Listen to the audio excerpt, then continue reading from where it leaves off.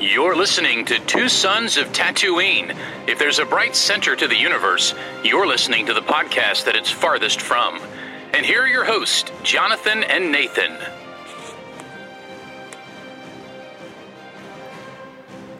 Hello, and welcome back to another episode of Watch Mojo, where today we'll count down our top 10... Wait a minute. Welcome back to Two Sons of Tatooine, where we also do lots of top 10 lists today, but we will not be doing a top 10 list for you. But it is not this day. But what? But it is not this day. It is not this day. This day, we have content. And that content we will get to in a moment. But first off, I am one of your hosts, Nathan, a.k.a. NP Bro. And I am joined, as always, by my co-host, Jonathan Cohn. We would like to thank you for listening, and we'd like to encourage you to give us a 5-star rating on iTunes and follow our Facebook page, Two Sons of Tatooine, for all of our future updates. In today's episode, we will be reviewing and just discussing overall everything about the campaign from 2017 Star Wars Battlefront 2, if you may call it a campaign. We will be discussing the gameplay, Shots characters, fired. levels, and all of the references. To start us off, though, Jonathan, yes, I did. Shots fired a little bit. I have thoughts. You have thoughts. Let's start off by just giving some overall impressions about the campaign. And what do you remember about the campaign when you played it? Well, first of all, apparently you don't need to tell your thoughts because we already know it. Gosh. No. I didn't reveal my thoughts. I just gave you... That was... I really did. Well, first I'll set up the context. Overall, comment about how short it might have been. But yeah. It's a fine game, pretty fun. In the context of what was happening, so back in 2015, which was like one of the best times to be a Star Wars fan because you had so much happening. You had the first Star Wars movie in years. You had books coming out, comics. You had Rebels, which was amazing. You were in season 2 of Rebels and gearing up for season 3. We had all this stuff happening. And then we had a new video game, a new Battlefront is coming out, and the effects look amazing, and it's just epic, and we're just like, yeah. And then they release, it's not going to be a campaign, it's just multiplayer. Well, maybe the multiplayer will be fun enough. It'll keep people busy, right? And then it's not. It's only 4 levels. And you're just like, what? That's it? And then they will say, well, we're going to have more levels, but you have to pay for them another $20 or $15, whatever it was. And I'm like, I get one new map, and I have to pay like $15 for it. That's like I should be getting a whole new game with a storyline for that.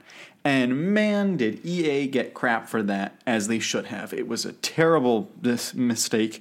Partially, now, this is why EA suffered from the same problem that the sequels had, which was that Disney and Lucasfilm were told, or rather the executives at Disney had a date. You must have the video game out in November and the movie out in December of 2015. So they had to get it all out there quickly. They had to be really quick about it. So they didn't have the time to develop as much. And they rightly, specifically with the video game, took a lot of flack. Then fast forward, they realize their mistake and they say, all right, we're gonna have a storyline in the second Battlefront 2. And they started releasing tidbits, which was good, and we get the game. And it does have a campaign, which is kind of fun. But while solving one mistake, they went back and caused a whole bunch more. Because they solved the problem of the levels, and new levels or new additions to the game. I'm not a gamer, so I don't know the terms. New additions didn't cost, which was good because I paid money $60 for the game. I should get everything that the game comes with, even if you're releasing it later. And then they announced the loot crates, which was so controversial. And man, that was big because they announced the loot crates, and it happened for like a week or two, and then the fan backlash was so big that they said, all right, we're taking it out. And then the people who had paid money were like, hey, What's happening? What about us? What about us? We paid money. So they just got whacked on both sides for that. And as far as I know, they fixed the problems for Jedi Fallen Order. I don't really think there is much of a multiplayer on that. But there's a good storyline, a long storyline on that, and they don't have it doesn't cost for additions. And I think Squadrons is the same. There is multiplayer on that, but I don't think it costs money. I just got Squadrons, even though I have not started it. I bought it last night because it's on sale on Steam right now for $20. Yeah. So that's you might nice. want to check it out if you haven't played. Have you played it yet? No, my roommate did get it initially, and then he just hasn't been able to play it. He actually has the VR technology stuff, which is pretty cool. But and you guys can look forward to a review, and Trent probably because he's played it, and maybe some other. I don't know, but once I've played it, at some point we'll get to it on the channel here and talk more about that one. But today, obviously, Battlefront 2. Yeah. And I interrupted your thought. I apologize. Oh, it was okay. So they've seemed to be learning from their mistakes. EA has, but going back to this, we are specifically going to be talking about the storyline. The reason I can't speak to the multiplayer is because I was physically not able to play multiplayer back when I got the game. Because, of course, in our house, we didn't have the bandwidth on our Wi-Fi to be able to do multiplayer online gaming. So I could only do games that were, within the system that didn't use Wi-Fi. So I just haven't been able to play it. I've seen some videos online, and they look quite fun. It looks quite similar to the way the gameplay works for the levels. So we'll be focusing on the story. I really don't think the story is that impressive as a whole. It's a bit predictable. And I did feel initially when I completed it, like, that's it. I know there have been a few additional small stories added towards the end that I haven't been able to play, but I've read about. But yeah, it's in the tier of, for one thing, I'm just not a gamer, so games aren't as impactful to me. But then again, I am a story-driven person. That's why I like books so much, because it's lots of story. Right. And I just felt, that's okay. It's good, but not great. And for that reason, I feel like our review today is going to focus less so on the gameplay aspects and even the game as a whole, but more so on how do they design the story content, the Star Wars narrative within this game to entertain us as a player. For those people who are interested in learning to play the game, sure, but also and having fun, but also mainly a new story and where does it take you and what new things, interactions and things like that are important to the characters that we know. And so the questions may center around that somewhat. Anyway, you just finished the game recently, didn't you? I only played it about a month and a half ago, I think, for the very first time. And it had taken me so long for one particular reason, is that Battlefront 2 has always been a multiplayer game. It's always been known for that. And I played a ton out of it on the PS2 with my younger brothers back in the day. Oh, yeah. Multiplayer madness, especially with the Jedi versus Sith mode on Tatooine, and just hours and hours of talking smack to each other, and running around with Darth Maul, especially going in the canteen and whatnot. We had I would great say times. that Battlefront 2 game is probably one of the games that I have the most appreciation for, because I've played it so much. I do have that old original one on the PS2, and it's the only game for PS2 I have. It's the only reason I haven't thrown out my PS2, because it's such an awesome game. My only wish is that they had made every level compatible for the Jedi versus Sith thing. Yeah. I think that would have been awesome, which they didn't do. It's the same thing. I was wondering same was it thing when I over was and younger over and age. over. Yeah, I think they have the technology. They could update it or something. Like if we could just get a PS4 version of the PS2 game, but like updated graphics, updated everything, I think that would actually sell quite well, and I think it'd be a quite interesting experiment. I think Disney's mods are probably the way to go with mods. that. But Lucasfilm's probably a bit hesitant on releasing legend stuff unnecessarily.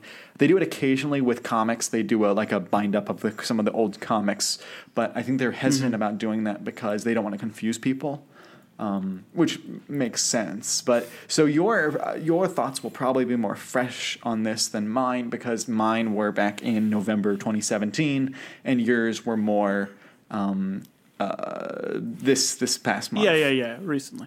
Well, let me just start off by saying that my appetites in the Star Wars universe, and really in games in general, are more towards, I would say, the single story content, single player adventures that are very much in the style of Jedi Fallen Order. Yep. That game was exactly what I had been looking for, and it filled a hole that had been, and I feel like this is an important thing to note, the last real entry that we got of a character where you played as a Jedi wielding Force user in a main campaign had been, we're talking about with Galen Merrick in the Force Unleashed. I think that released in 2009, Something maybe like 8. that, yeah. And then I think the Force Unleashed 2, which many people probably would not even consider. It was a shorter game. It really felt more like it was DLC to the Force Unleashed than anything else. Even though the combat was fun and the story was kind of glossed over, but we're talking about a gap of almost 10 years that EA held the rights and did not give us anything from there until Jedi Fallen Order. That's it. And I was almost going to say Battlefront, because you get a few levels in this campaign where you get to control a Force user. Yeah. But it's so small, I just don't feel like I can count that. But that's the issue that I have, is that why did it take them so long in between? And did they not realize that this is what a majority of the fan base is interested to play, is narrative content in a single player story? And I know that money-wise, that they make a lot of money from the multiplayer aspects, and they were really focused on the loot crates, which that whole story of their image, like EA as a company, might have been one of the top 2 or 3 most hated, not video game companies, but just companies. Yeah. Around this time, every meme website that I would open up would be just nothing but oh, you can't unlock the rest of the food on your plate unless you pay for this DLC, It's a good point. It's like, do you want to E8 your food? Anyway, memes like that. I don't remember that with the details, but I just remember that this company was under a lot of scrutiny, and they've really, not only with this game right now has so transformed, and we're talking quality of life improvements and everything, that it's not even a recognizable really thing from its initial release and the status that it is now. And that's a good thing. Yeah. But it shows how much they've taken to make it better. Yeah. Well, they did not really do anything new with the story that I don't think there was new. There may be a DLC that I haven't played yet. I think there might be, actually. So I was reading that there was one with the daughter that came out back in 2018 or 2019 with Zihei Versio, the daughter of Iden. That came out and you see Iden Versio as like an older woman in that DLC. Yes. I never played it, but I saw some clips from it. And then I believe there was one after that, but I don't remember it well. Okay. Well, let me. I guess it's time to kind of get into this game. I started out not having touched the game whatsoever, and expecting this to be like a tutorial, just somewhat. And to a degree, it was. The first level was somewhat instructive, but. Yeah. I was not familiar with the mechanics at all, and for that reason, I was more focused on that than I was the story, which I think the story was good there, but I was being asked to really focus at 2 things at once, and the pacing. That I think the number one thing that this suffers from, obviously, is poor pacing. Yeah. And there's really not much to it. There's not much length to it. We already kind of know that. I think I think it took me maybe 6 hours to beat all of it, maybe 7. Yeah, but, not much. But I struggled on some levels. Yeah. And I died a lot. I died a lot. So I think some players are able to get through this in 4 hours. But Yeah. your main character that you start out, and the promise that they gave us with this DLC was you're going to get to play with a unique perspective of an Imperial agent, like an elite, trained, special ops, top of the class. Everything is kind of a jack of all trades. This is what the Empire is capable of. Somebody that is part spy, part war hero, part general, part expert star pilot, and also ruthless, tactical, everything that you would expect out of the Empire, plus all of that advanced training. So, really, really something that I was excited to do. Yeah. Right. And I would have been much more happy with this had I gotten 2 or 3 extra hours playing as her early on. Yes, Would absolutely. you not have agreed? So I love redemption stories, and I love bad guys becoming good. But there's a thing where you have promises and payoffs, and this story promised what you talked about and didn't pay off that. You get I think it's 2, maybe 3 levels with Iden as a villain. And then she becomes an Imperial. And then she turns and becomes a rebel. Spoilers, by the way. This game's been out for 3.5 years. Anyway, so there's not much time at the beginning, and so when it makes the turn, you're okay with it in the sense that you want to cheer for the rebels because that's what you're naturally geared to. But at the same time, you're like, really? That's not the kind of game I was wanting to play.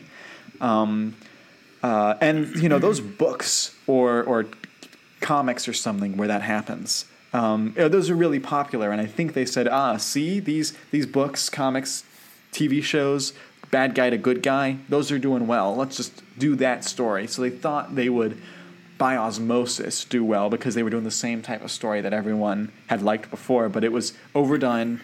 And then you have the fact that it was so short. What we got of the villain, of her villainous. So that was a bit disappointing, I'd say. But it was, the gameplay is still fun, I would say. I think most of the time you're playing as Iden Versio for most of the game. And I think that the gameplay with her is pretty good. Not as much as I thought, because you get these interlude levels where you play as different heroes, and it's mainly just giving you a taste of some of the Jedi and even Lando you play as. Yeah. And those were all fun. Leia, but I would have actually preferred to stay as Iden The whole time. I would have. Yeah. I would now, if I got to do those, give me a mission where the two of them are together and I can control either one. Yeah, that would something be fun. like that. Yeah. Here's something. Let me critique the story just a little bit at the beginning. When you've got a character like this, and from the get go, she's painted as just, and I guess ruthless or just very devoted, very highly trained and devoted is a great word. She is not somebody that you expect when you first see her to. I think it was 3 missions in, something like that.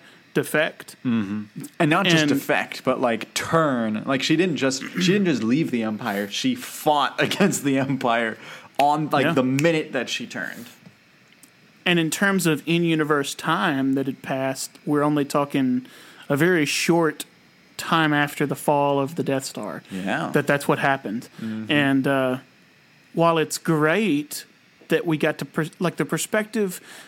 I loved the perspective that we got of what did the Imperials think when the Death Star was destroyed, and those that were able to see it, and they're just like, this is never going to happen. They have no shot, and then it actually happens, and what happens to the Empire next?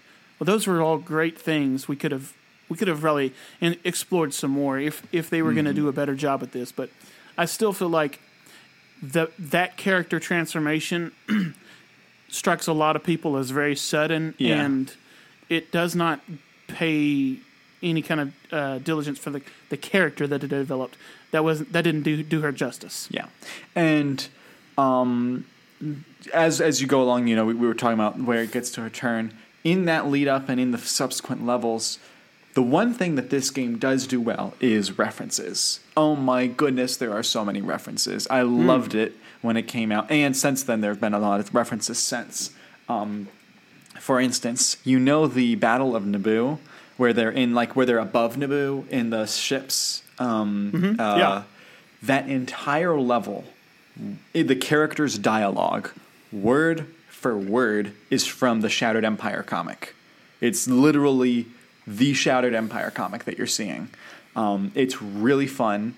I was so excited to see that in the Shattered Empire. You see that scene in the sky in space. That level is from a comic, and then the majority of the comic, that particular issue, I should say, focuses on the Queen of Naboo, that Leia and other characters have gone to rescue and spirit her out of there, and so then the game changes focus, and you play as Leia on Naboo. And it fits in well. And then, of course, you have the Battle of Jakku, which has references to Lost Stars and to Aftermath in it. And the whole game also has a lot of references to, like the Alphabet Squadron books and to the Aftermath novels. And then, of course, you have the Sentinel, which I think we'll talk about in a minute. The Sentinel originated in the Shattered Empire comic. That's where they created the designs. They just took the design and planted it in the game, and it worked really well. As the entire story for Operation Cinder originated with that comic, and so what this game does is you have different, you're getting the Empire side in this game, theoretically the Empire side turned Rebellion. Then you also have, Shattered Empire is about the Rebel characters. Then you have the pilots, which is told in the Aftermath books. In the Alphabet Squadron books. Then you have just like the general people, what they're reacting to. That's Aftermath. So you put them all together, and you get this really complete story. But any one of them you are left wanting. And so it can, on their own, each one can kind of be disappointing because you don't get to see everything. But if you've read all of them, played all of them, it does work really seamlessly. It shows the story group's strength, that they're able to take all this multimedia and make it flow really well. And so this flows really well with all the canon that we've had about Operation Cinder. Well, that's all interesting, the ties. I know those are so important for you, but in a lot of people who aren't going to read those, they're gonna get an introduction through this, and that's going to give them somewhat of a look into it. Yeah. Some other pros. I know we talked a little bit about the cons, but I really liked one particular thing was that this game was immersive, and even though it's a lot of the times skipped around when it shouldn't have, and things like this, overall pacing problems, I loved that I was able to get in my starship right after a mission and just go without a loading screen right up into the sky over where like a world that I'd just been walking around fighting on, and do this multiple times, just getting into an assault vehicle or a TIE fighter or an X-Wing, and you just take off and go, and there's a battle right ahead or above you, and you're just going from there to a ship to even to docking above a and that's a mechanic that you wouldn't have gotten, I don't think, apart from it being a Battlefront game where that's important. Where they're gonna, because they introduced that obviously in the multiplayer stuff, but that was really good, and I think that adds, like I said, the immersion on a level that we hadn't seen before in the Star Wars universe, and that adds a cool factor that is worth playing. Yeah, I just wish that was something, because if this had been a game that was designed around that. Yeah. If it was designed 50% single player, 50% multiplayer, instead of like 90% multiplayer, 10% single player, we could have gotten, I think, a truly special story content that would make Yeah. people go back and replay this game, and then when they're done with it, they'll stick with it and keep playing the multiplayer. I think it runs the risk of some people finish the single player and they're like, wait, was that it? Well, I guess they want me to play the multiplayer now, but I'm kind of disappointed. Yeah, I kind of don't want to. Yeah. I agree. It seems like that might have been the case for you. I felt a little bit that way, but I also had been distracted because a friend offered me to borrow their PS4 and play Final Fantasy VII Remake, which I had not gotten to play yet, so that's what I did instead. Instead of messing around with multiplayer. I do plan on messing around more with the Battlefront 2 multiplayer. I have heard good things about the multiplayer of it, though. People really do like it. And it has, one thing that makes the multiplayer great is it covers a lot of eras. Like you have the Clone Wars represented well, and then once they brought that in, I heard that people lost their minds. They're like, getting to play as Anakin and having Obi-Wan just running around the battlefield and all these clones, commanders that we know. I'm like, bringing in the Clone Wars voice actors to do some of their voices for it, which I should say. James Arnold Taylor is their Obi-Wan in this game, isn't he? James Arnold Taylor, he's in it. I think Matt Lanter is also in it. Of course, they got Matthew Wood to play Grievous because he always plays Grievous. Oh, yeah. But I would like, speaking of the voice actors, the gal that they got to play Iden Versio, I'll get it right, Janina Gavankar. There it is. Janina Gavankar. She is such a fun individual in real life. I have watched interviews with her, and she just is so excited about Star Wars. She basically, by the way, she looks just like her character in the game. Kind of like. Did she do voice capture and motion capture? Yeah, they did do motion capture for the game. Kind of like what Galen Merrick looks a ton like Sam Witwer. Same thing there. And she's just real bubbly. She's been in a lot of small projects, and she loved the game so much, being involved with it, that she said, "Is there anything else I can do? I just love this." And they said, "Well, we're doing this book that's like a prequel novel," which, by the way, is a fantastic book, and I think you'd enjoy it, knowing your likes and dislikes and what you wanted from the game. A prequel novel, and she said, "Oh, awesome! Can I read it?" And they're like, "Sure." And she read it. She loved it. And then she said, "Can I do the audiobook?" And they were like, "That's awesome. We don't have to get an audiobook narrator." And they used her for the marketing, which made the audiobook go well.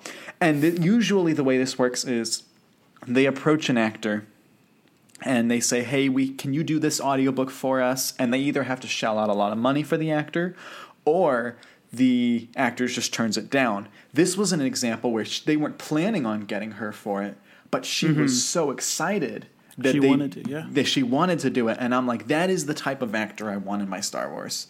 We've talked about this before, the people who are just doing it for the paycheck and the people who genuinely love being in it. And you don't have to... Sorry. You go ahead and continue, because... Okay. You were close to the end of your thought. That's why I was gonna take it from there. Okay, I was gonna say that you can be an actor who is just doing it for the money, and if you do a good job acting, that's okay. But if you can be a good actor and love the Star Wars stuff you're doing, I'm like, get that person, because I enjoy hanging out with that person or watching their interviews and stuff. So. Right. So not Harrison Ford. Not Harrison Ford. No, I don't. I know he's a good actor, but every time I see him in interviews, he's just like, just give me $1 million and I'll do this thing. Okay. I'm going to go smoke weed. And crash a plane. The thing about, and I don't know the name of her, you mentioned earlier, I don't Janina actually know the name of the... Well, there was a little bit of a breakup, so I couldn't hear what you said. But, it would be really interesting for a character like that to be somebody that could appear in Rangers of the New Republic. Yeah, that's a good point. And having she's done the right age. The capture, if she looks that much like the character. She does, yeah. It'd be a chance to do that if they decide to include, but And it would make sense in the timeline-wise, because you wouldn't have to worry about, like, it's not like her character's dead, and we already know she's turned by the time, because that's taking place 5 or 6 years after the events of this game, and we already know she's working for the rebellion during this time frame. So it would make sense. You just got me excited for and she's Rangers. She's possibly. alive. She is definitely alive still at that point. I don't know. Let's talk about the faces. I thought that the faces were really well done in design, except for one. And this one it reminded me of the bad faces in Mass Effect Andromeda, which got uber horrible critiques for it. And some of the time I liked this person's face, but it was the character of Del Meeko. Oh, interesting. Okay. And like I liked him as a character a whole lot. He was a ton of fun, and he had a pretty good arc as far as getting to see his character develop. But gosh, his face looked so different and weird in some places to me, and it looked like the Mass Effect problems. There was some eye issues where he was off center on his eyes, and like his smirks looked quite off. But the faces I think they were overall very good for like a video game. It wasn't stylized at all. And I like the non-stylized look. I think that they were able to pull it off.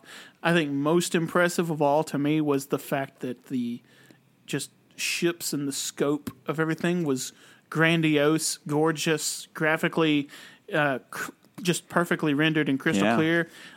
There were frame rate issues like galore, and I kept having to check. I was like, I've got enough RAM. I've got to get enough. I mean, I've got a gaming computer and it's got good specs on it, and I was still having issues with it. I'm like, man, this is a shame, because I would have loved to see those run at a smoother frame rate. Yeah. But the campaign itself, beautiful, and I enjoy just seeing it so much that I was willing to forgive, and I wanted to see more. I wanted to see more. Even being on Naboo. Didn't you think some of the scenery was beautiful? Naboo is my favorite level in the game. I love Naboo. It was they nailed it perfectly. Like they got the scopes right, they got the gameplay right, the look and feel of the palace and Naboo as a whole. I really like Naboo. Well, I guess we can move on to talking about some of the other things. Well, one thing I was gonna go back to is on the character. I can totally see why you were thinking that with Del Meeko. The face, I can see that. I liked him because he seemed really just like the most normal of the three of them. Like Gideon's the most like dedicated to the Empire, and Iden's the protagonist who's got like lots of powers and lots of strengths, whereas Meeko's just kind of along for the ride most of the time. I liked him. Also, you know me, I love my sappy love stories, and I didn't know if it was going to go anywhere until the end. So when they finally kiss on Jakku, I was like, yes, which was fun. It was cool, but I wanted to see more of the in-between. Like, there just wasn't... Yeah. There wasn't enough in between, I agree. I think there's ripe potential for them to do more. There's so much off-screen that happened that I would... Yeah. Also, so we know he's a bit older than her. Like, so back in... The prequel novel takes place about... like right after the events of A New Hope. So it's like 4 years earlier. And she's supposed to be like 20-ish, and he's supposed to be like 25. It's an age difference, but not much. And so it's maybe like 5 years. In this, though, it felt like he was like a good 10 years older than her in the way that they drew his character. And so that just, it just felt a bit odd that he looked so much older than he actually was. Maybe that's because the actor was a bit older. I don't know. Yeah, he did look a bit older. I mean, it's not totally weird. I had a friend of mine who actually, when he was 20 or 21, he married a girl who was 30 or 31. Oh yeah, and so it's totally normal. That in itself is not normal. In fact, our co-producer Mike, he's 10 years older than his wife. He's 41, she's 30. So it's like, that makes sense. But it's just like it looked wrong. from the game. Their age difference is my point. Well, let's think about one of my suggestions for them if they really wanted to do justice into the let's just say more level stuff. There was no dialogue system. There wasn't any really choices that you get to make, but I would have really liked to have Versio convince as many stormtroopers and Imperials as she could that they're on the wrong side, or at least now that things are over, to not lose their life for no reason. Yeah. And a campaign or levels, a series of missions around that focus that would be a quest for just spreading the truth and opening up an avenue for them to surrender peacefully and be rehabilitated into the rebellion or the new republic or whatever is going to follow, and without having to die. And obviously you would need there would be at first, well, if you betray the Empire, you're going, that's treason, you're dead, we're going to kill you. That's what the Empire would do. And so that would be very, very challenging from a side of a story, and that would also be really, really impactful to me to see characters, some try to escape and fail and are killed, and others escape and make it, and they remember their friends that are, So that would be an avenue that I would have suggested for them to explore. It felt bad to me that as a ex-Imperial, I literally turned around and just started gunning down stormtroopers when they had been literally you get to walk through when you're on, I can't remember the name of the planet. Vardos? It was an Imperial base. Is that Iden's homeworld, Vardos? Yes. Her homeworld is being bombarded by the Empire, and that's one of the main things that kind of upsets her, and should have upset her father, but he was too old and too set in his ways. But as you walk through and see all the forces, and it feels really cool to be, you're the elite special ops, and you're walking through, and I had a sense, I was like, I'm going to have to fight my way out of here, aren't I? I'm going to have to kill all these guys. Yeah. But, that would have been and she didn't have time at that particular moment to sit there and convince everybody, be like, guys, seriously, there's not time for that. we can't, Jedi mind trick everybody. But how cool would it have been for there to be a campaign about that? Anyway, that was just my thought to expand it. Certainly, we could have expanded more stuff around Luke and what he was actually doing, a B-plot with him. That when we get cool. teased with him, gosh, I just wanted to see what Luke was doing next. Yeah. So badly I wanted to see what he's doing next. And you have to remember, this was coming out in a time, November 2017, we didn't know what it was going to be like in The Last Jedi. So the excitement level for just seeing, because you have to remember, before this time, they had a lockdown. The writers couldn't use him. The comic people couldn't use him unless it was during the original trilogy timeline. After Return of the Jedi, no one could use Luke. It was so locked down. And this was the first time we got it. So the theories went bonanza. And one of the theories I saw, which was hilarious, especially in hindsight, was that Rey was actually going to be the child of Iden Versio and Del Meeko.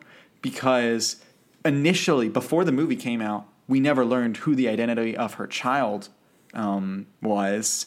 And I could see Rey, you being their child. She has some of the facial features that Iden has. And then also is you have at that one of those end scenes where you're playing as Kylo, which is a pretty scary scene. Like when he's running and he goes really quickly. Oh, yeah. And Kylo's looking for Iden, and he's looking for the child of Iden that you now know about. And so people were like, ooh, maybe that's Rey. And of course it wasn't. But that was one of the fun theories I heard. I thought it was absurd but fun. Luke also had some, I know he was after stuff that was in the Emperor's vault. And there was these theories that were revolving around which things, maybe it was a compass or something that he had found or seen. And that was going to relate to a key to defeating Snoke. Yeah. And that didn't go anywhere. All of these, those were good. Those were really good days back when we could theorize and we could all. But anyway, and we can't again. None of those panned out. we can do that now that we've got Mandalorian to a big degree. Although we're kind of capped with like how far they can go with that because eventually we have to get to the sequels. Yeah, that's true. But they can still do pretty big things if they just like they're like, oh, they're on the other side of the outer rim, because it's like you have, if the universe is circular, you can be like, all right, well, the Empire is here, we're over here, so it's like a different part of the outer rim, so they could theoretically do big things there. Yeah. What did you think about? I guess we can really tie off Del Moco's arc. His death. Spoiler alert. So sad. So sad. I wish we could have had more with him. It wasn't that bad to me. He gets killed by Kylo and Gideon, which I did not like Gideon with a beard. He looked too pretentious. But he had a full life, and he had what, 20 years? 20 years after. That's true. Something like that. He had 20 good years with Iden and in the rebellion, and he was, they had a kid, and, he was, at least at that point, he was like in his 50s. Yeah. And it could be way worse than dying in your 50s after you've had a very happy life. But it could be way worse than that. It could be better, but it could also be worse. I mean, nobody's going to live to be 900 like Yoda, but I'm not talking about that. It was good, but it could be better. It could be better. So that's the best thing to come out of that movie. The best meme to come out of 1984. That's basically it. We're all in agreement. We didn't really talk about Agent Hask much, but Hask is the third. He is the third member of your kind of trio with Iden and Del and Hask. Hask is the Imperial loyalist who, after you defect, he stays with the Emperor, and of course you have him as an antagonist later on. He really doesn't get much beyond that. Yeah. There's not much depth into it. He's just the guy that's like, he takes it personally that you betrayed the Empire, and he's more loyal than you. It feels like there was always a rivalry between them, but that I don't know. I think that could have been so much better had he done things to betray them or used personal information that he had known in missions that we didn't get in between years and things like that to constantly be thwarting them and doing things like that and throwing a wrench in her plans, and even to possibly sow some distrust and doubt and release things of her doing just Imperial missions that she was supposed to do, and call question on her loyalties in the New Republic or Rebels or whatever. And he could have done so much more to build up that antagonism if they had more time. And speaking of that, Lando is so. Do you think that they did his character justice when they literally made him he was just forgiving of Iden right off the bat? He's like, "Oh, I think you're good. I'll trust you." Well, and I mean, that's kind of Lando. About it. Like, Lando's the most smooth. Like, anyone can come back. Like, and also Lando. If anyone's had a good redemption story, it's his, because not only did he work for the Empire, but he literally sold out his friends for the Empire and came back from it. So if anyone understands the power of redemption, it's Lando. And also, he's not a type of person to really hold grudges. Like, when he is like, "What'd you do to my ship?" in Empire, he's really just being funny. He doesn't, like, hold it against Han that much. Han taking the ship. He's not that type of personality. He's kind of like a Matthew McConaughey type personality almost in that way. Just kind of like, well, he wears shirts more often. We actually, by the way, do have a character specifically based off Matthew McConaughey. That's true. In The High Republic, it's really funny. But is it funny or is it just cheap? I don't know. No, it's good. It's really good. I saw the interview where they were talking about it. The author was talking about. She's like, I just based that character off of Matthew McConaughey if he was a Jedi. Yeah. Well, he's not a Jedi. He's just a or is he a pilot? Smuggler? He's a pilot, whatever smuggler. It was. Yeah. I wouldn't say. See, in that aspect, I wouldn't say it's necessarily cheap, because it would be, what would be really cheap is if they just name the character Matthew McConaughey or something like that. Like, you're just like, That's just like in Rebels, there was an episode where they had all these like kid characters and they named them after people who worked at Lucasfilm, and we were like Mark Matten, and If we he was were a like, Chiss, he would be Mithron O'Conahey. yeah, Mithran O'Connor. Exactly. Like, if that happened, that I would call cheap. But she does create him his own character, and I think it's more like you have to have some sort of a base for creating a character. I mean, even if you like, if I start, all right, my character's gonna be a Caucasian female with dark hair, like I'm gonna build that, and then I'll be thinking, oh, it's kind of like Rey, or it's kind, or or someone like I'm gonna start building off of some form of frame of reference. It's impossible not to. So it's Right. I don't Tropes think it's that are there. cheap. Yeah, I mean, they're unavoidable. Yeah. There's only so many types of characters and so many types of stories. exactly. And eventually they blend together somewhat. But Anyway, back to Battlefront 2. yeah, I told you there were going to be tangents here. always. Iden she's a good protagonist. She just has a character arc that needed a whole lot more time to develop, especially in the early stages. Yeah. If they had sold it better with her transition being taking a little longer for the rebels to accept her, I didn't like that. I think that she should have stood trial or something. Yeah. She should have, and I know they need allies, so they would, but there was no consequences whatsoever. And anyway, that's what they needed to fix some of the story, and then her being, like I suggested earlier, her being involved in some of the Imperial things, I would have gladly been, or have played some levels that were about, like we said, trying to redeem more Imperials and to get more out of them safely. Yeah. Okay, we can talk about the time skip, but before we do, let's get into just real quickly. We've got all the special characters you get to play as, which is Luke, Lando, Leia, and who else? Oh, there's the one character who joins the squad. Well, you play as Kylo. Yeah, you play as Kylo once. There's the one character, and I don't know why I'm blanking on his name because he's actually quite funny, both in the game and in other material. You play as Han. Not you Han. can play as Han. What's his name? Oh, it's bothering me now. The Duros. Oh yeah, well he was great. Yeah, he was funny. Like I laughed at a lot of his comments throughout. I'm trying to. Okay, the voice actor for that character was somebody who's voiced a whole lot in other and I'm trying to think of the other product that I've seen that he did, because I've played something or seen something and he did that same type of character that's the commentary on everything, and it was so familiar to me it felt perfectly natural and I enjoyed him. I guess you're looking it up. I'm looking right it now. up, yeah. Let me know when you find something out about him, because I can hear his voice in my head very clearly.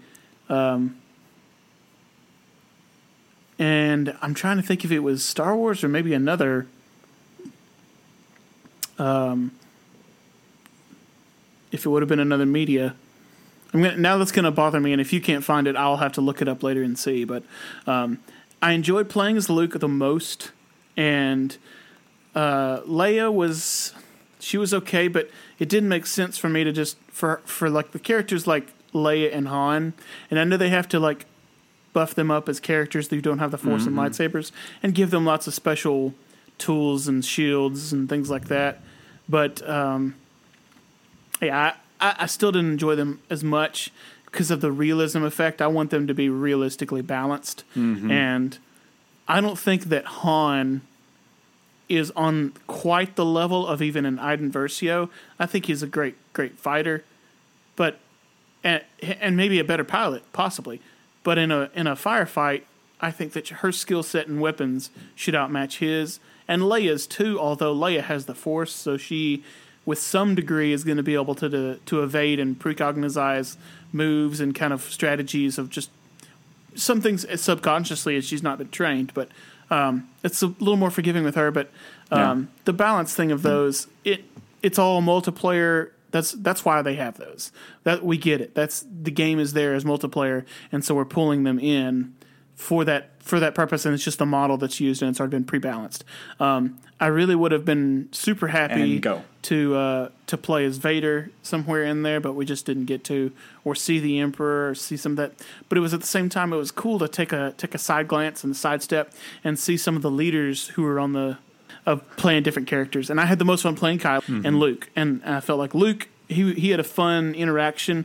Anytime you're able to have that type of like Zeb and Callus interaction where you got both at the same side, or sorry, both sides represented in a situation where they're both trying to survive. And Luke's powers, and I guess they probably were fitting for the type of enemies he had, because he just did crowd control on all of these like dangerous insects and whatnot that were coming at you. That was pretty fun. All in all, the levels were beautiful. I just would have loved to explore them more. I wanted to walk around the ship as just fun. Just, I wanted to do that kind of stuff. But anyway, so.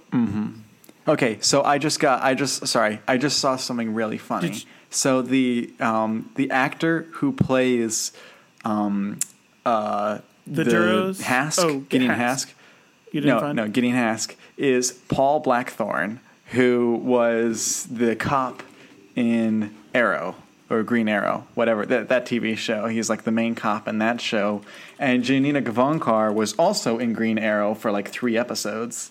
So I just find that funny that there was that little connection. I'm seeing all these names, and some of them I recognize, and some of them I'm like, oh, wow, they were able to get this. Like, they got Gwendolyn Christie to come in to voice Phasma, and they got Sam Witwer to play the Emperor. I know the name. I can't believe it. It took me this long to figure it out. So, the Duros, it just came to me. Yeah. He plays Roland Sedaris, I believe, in Skyrim, in the DLC for the Dragonborn DLC, which is on Solstheim. And that makes, you haven't played Skyrim, but no, but I've heard about it. But he's a character you interact with like basically every playthrough, and because he tries to like he gets you to. He's digging and unearthing this tomb with a word wall in it. Anyway, you have to give him a bunch of money, and you have to come back several times. So that's his voice, and I knew it was from somewhere, and that's where it is. So anybody else who's a Skyrim fan out there, there we go. You're like, oh, dadgummit, I didn't realize that. That's the guy. And now how it feels sometimes when you're like, you finally remember who, and especially if you didn't have to look it up, because I didn't look it up. I did not look that up. When you're That's like, pretty oh, impressive. and you're so happy you've remembered something finally. So let's just say, was the storyline as a whole memorable to you? Do you remember overall some of the details that you did? I remember individual missions. I remember beats. I remember bits and pieces of it, but it doesn't stick out as much as other things I've played. And it just, I just think that it was hampered by not enough. There's nothing in this story in and of itself that I'm like, that was a bad decision. Having her turn to the good side is not a bad decision. Having Hask hold it against them is not a bad decision storyline-wise. And having all these battles the way they did it. Uncompromising admiral, that's not a bad decision either. Which, and by the way, the fandom calls him the Dadmiral. I just love that. It's so funny because anyway, the Dadmiral. It's a pun. Is it that funny? Exactly. Okay. Yes. You know me. I am easily entertained by puns like that. Anyway, the Admiral Versio is a cool character. Like, all these ideas are all fantastic. But when you have such a short amount of time with them, they just don't work. That's the reason why I don't like novellas overall, is because I feel like a novella, which is like 100 pages, does not tell a full story. You need a full novel, 300 to 400 pages, to really tell everything you want to be able to tell. Sometimes you make bad decisions in that, but at least you get a full story. It's like a novella. You really want more, and whereas Jedi Fallen Order, from what I've heard, it's more like a full-length novel. You're getting a full story with that. Yeah, and that's what we needed, is the same amount of dedication to it. But EA, they did give us Fallen Order, and Fallen Order 2, it's been in the works. I don't know, really there haven't been any updates, but I will say that Fallen Order delivered what we're looking for, and that's something that they have to realize is an important thing. Yeah. 10 years is too long, okay? 5 years is probably too long. Yeah. Every 2-3 years, there needs to be a single-player main campaign Star Wars game, and I would say every 2-3 years, there probably needs to be a big multiplayer game. Just the way that you can do Battlefronts or you can do more of something else. As the graphics continue to improve, it'll be interesting to see just what direction things go, video games, as far as like the remake and stuff. They're like, well, the graphics of Battlefront 2 look good enough for me. This new one, what is it going to offer me that's going to entertain it to it? Battlefront 8 or whatever. Sorry, a little back to the future joke. They're like, Jaws 20. I mean, they weren't entirely wrong. There were a lot of Jaws movies. Yeah, I like Jaws movies, but the shark still looks fake. They should never do a remake of that, because then the shark will look real, and then and it'll scare with you. today's acting and problems with bad script writing, it'll just be a crappy movie with like good CGI. Which I mean, oh, you mean the Meg? Yeah, that'll be the Meg. That's basically what you just described, a bad movie with a really good shark. Deep Blue Sea, you've got Mace Windu, Samuel L. Jackson down in there, and he's like giving this speech about how we're gonna get off of this underground, we're gonna survive, and then one of these like brain smart sharks just like in the middle of his like heroic speech just like snatches and completely devours Samuel L. Jackson's character. Oh, is that what that commercial is based off of? What commercial? I don't know.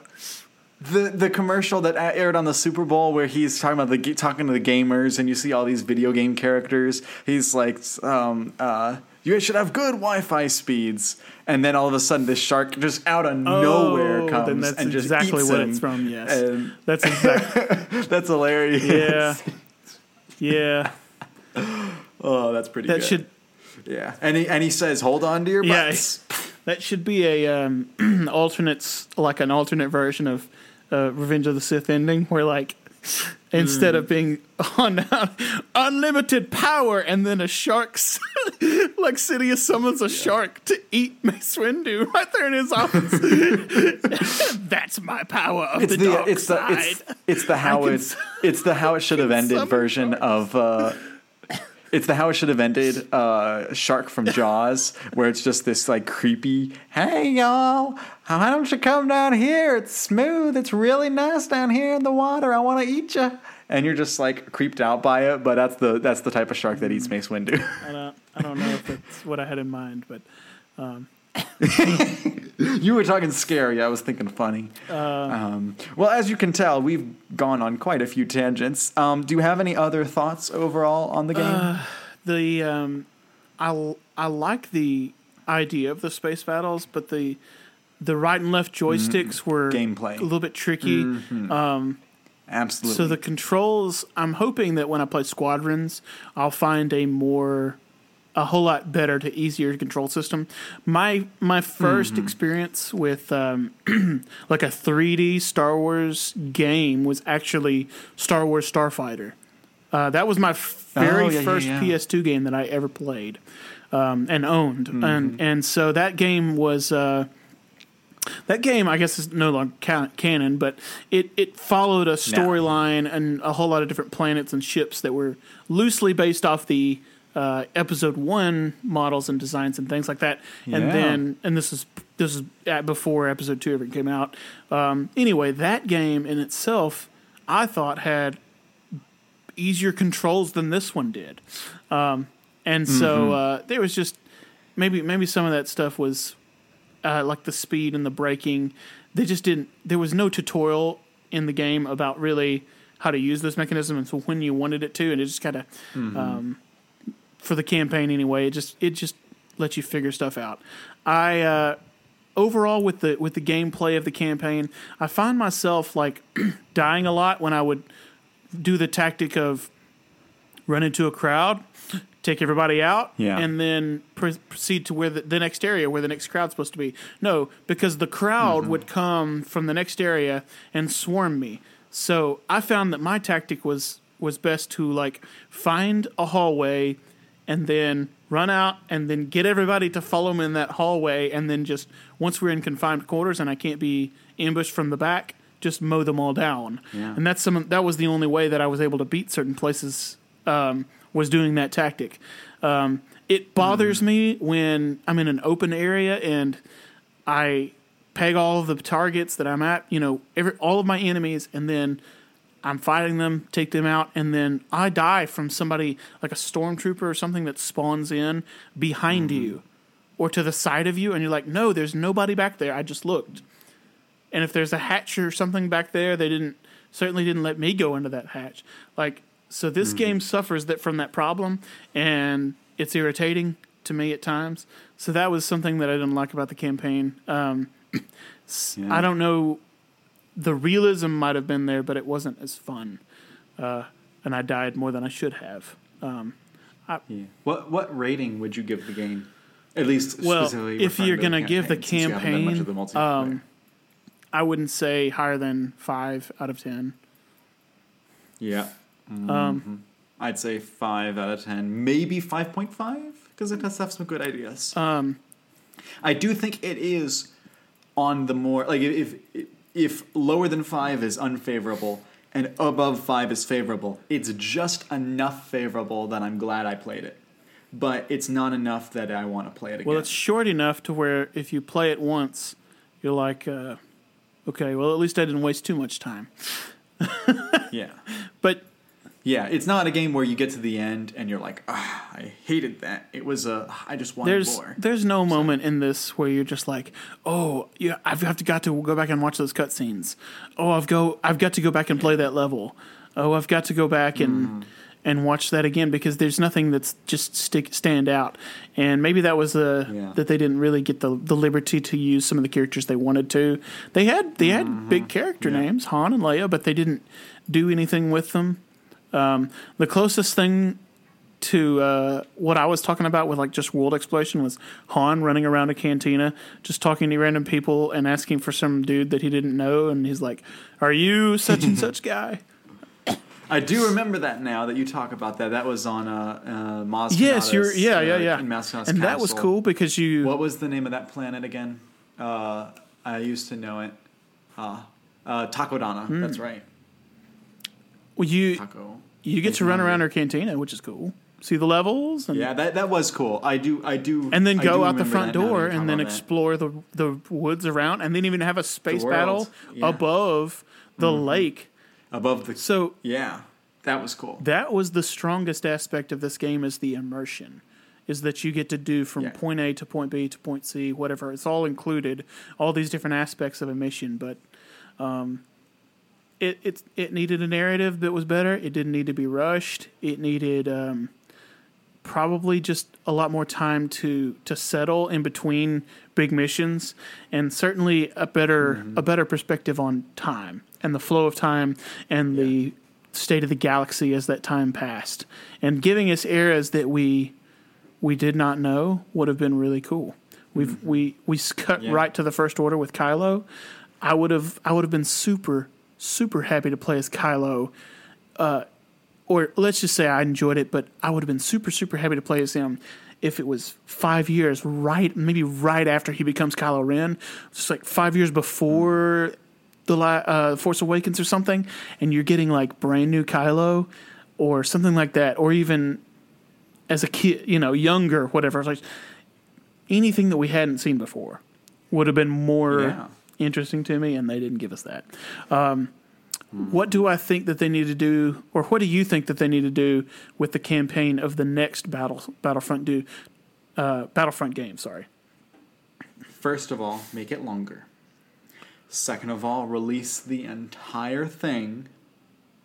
Don't give me a little bit and then give me a little bit and then release the whole thing when you release the full game. Make it more campaign heavy than multiplayer. If you want to do a multiplayer, that's fine, but make your focus of the game the single player, and explore new planets. I feel like for one, it's cheaper to go to an already established planet because most of the design's already there. And at the same time, it's familiar and fans like the familiar. But in video games, I'm just kind of tired of playing on Kashyyyk. I am tired of playing on Endor, and I'm tired of playing on Jakku. I'm just like, can you give me something new? Give me, like, the Vardos was really cool because I'd never seen a planet like that in a video game, at least for Star Wars. So I'm like, give me more things where you're just experimenting, doing your own thing, and I think the fans will be okay with it if you give them the good storyline along with it. So that's my and then make that level, make that like Vardos, make that a multiplayer aspect, part of the multiplayer game. Don't just make the multiplayer only familiar planets. I think as an alternative to that, they could give us.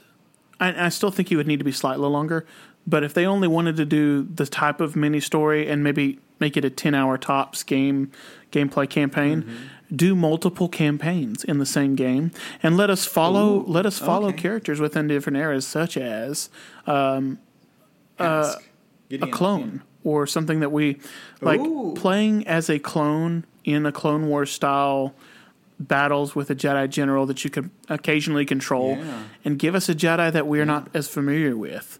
Let us see another Jedi and something that could lead into Bad Batch or whatever, or just Order 66 as a whole, and seeing how you as your character have to turn in that moment. That would also be something that I would want to see.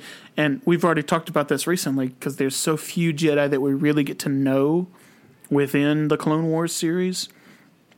We could get more development and just see the death of another one, but also the mission and the bonding beforehand. Anyway, that'd be an idea, or something from each era would be cool. But story content like that could be drawn straight from a book and just implemented into a game, and taking the mechanics of an already established, because you're building Battlefront 2 just totally around mechanics and stuff, and taking that and putting into great stories that are already out there, and letting people like you have excitement to go and see those events rendered in a beautiful engine and voice acted and played through. Oh my gosh, you're making me excited for potential ideas for games. That's good. So that would be my go-to idea with the future of campaigns. Overall, should you play this? I think if you're a Star Wars fan and you get time on your hands, if you really want to, sure. Because I definitely enjoyed parts of it, but I don't think it's the type of thing you're going to be really excited about. If you're not a Star Wars fan, you're not going to feel like this is up to the quality of other single-player campaigns. It's not like a... If you have limited money and limited time, there are many other stories I would recommend over this. Yeah. So, well, we're going to take a quick break, and when we return, we will announce our next topic for Two Sons of Tatooine. And we're back. So, Jonathan, why don't you tell everybody about the subject of the next episode we're going to do? Very excited for this because we are talking about another Star Wars book. We are talking about Thrawn Alliances. You said about time for a Star Wars book. I am so happy. That makes me so happy. Anyway, I know you got me to read it, so this is my second time to read. Well, no, I read almost all of Fact 5. Yeah, and I was in the second, third part. Yeah. So this is good. You'll find out what our thoughts are on it. We're actually very mixed. We're on three ends of the spectrum on this so far. But who believes what and which position is going to be fun to find out. We're going to be talking about Thrawn Alliances. The Vader and Thrawn walk into a bar. That's the book. That's the premise. I'm excited for it. I know you've already finished it, so good for you. Yes, and you've we're already waiting on started Mike to finish. Yeah, Mike's about to finish, and I'm about to finish. So, yeah, we're excited. So, well, you started way later. So. Yeah, and you've already read it. I think you're just doing a reread. Oh yeah, I'm just doing a reread for refresh my memory. Well, it'll be exciting to go back and do another book with you guys, and glad always to have Mike on the podcast. So before we get out of here today, Jonathan, just tell everybody where the other places are that they can find us. Well, you can find us on Simplecast is our home. We are also on Apple Podcasts, Google Podcasts, and Google Play. We are on Stitcher and iHeartRadio and radio.com. You can find our Facebook page, Two Sons of Tatooine, where apparently I do not know how to spell Pooh or Tigger from Winnie the Pooh. I got called out on that. I'm sorry. That was a mistake. I fixed it. I did fix it pretty quick, but anyway. You can find us on Facebook there. You can find my writings. I do book reviews. I do some Star Wars, and now I do Star Trek book reviews for Roku Depot. That's where you can find me. But until next time, I'm Jonathan. And I'm Nathan, a.k.a. NP Bro. And thank you for listening to Two Sons of Tatooine.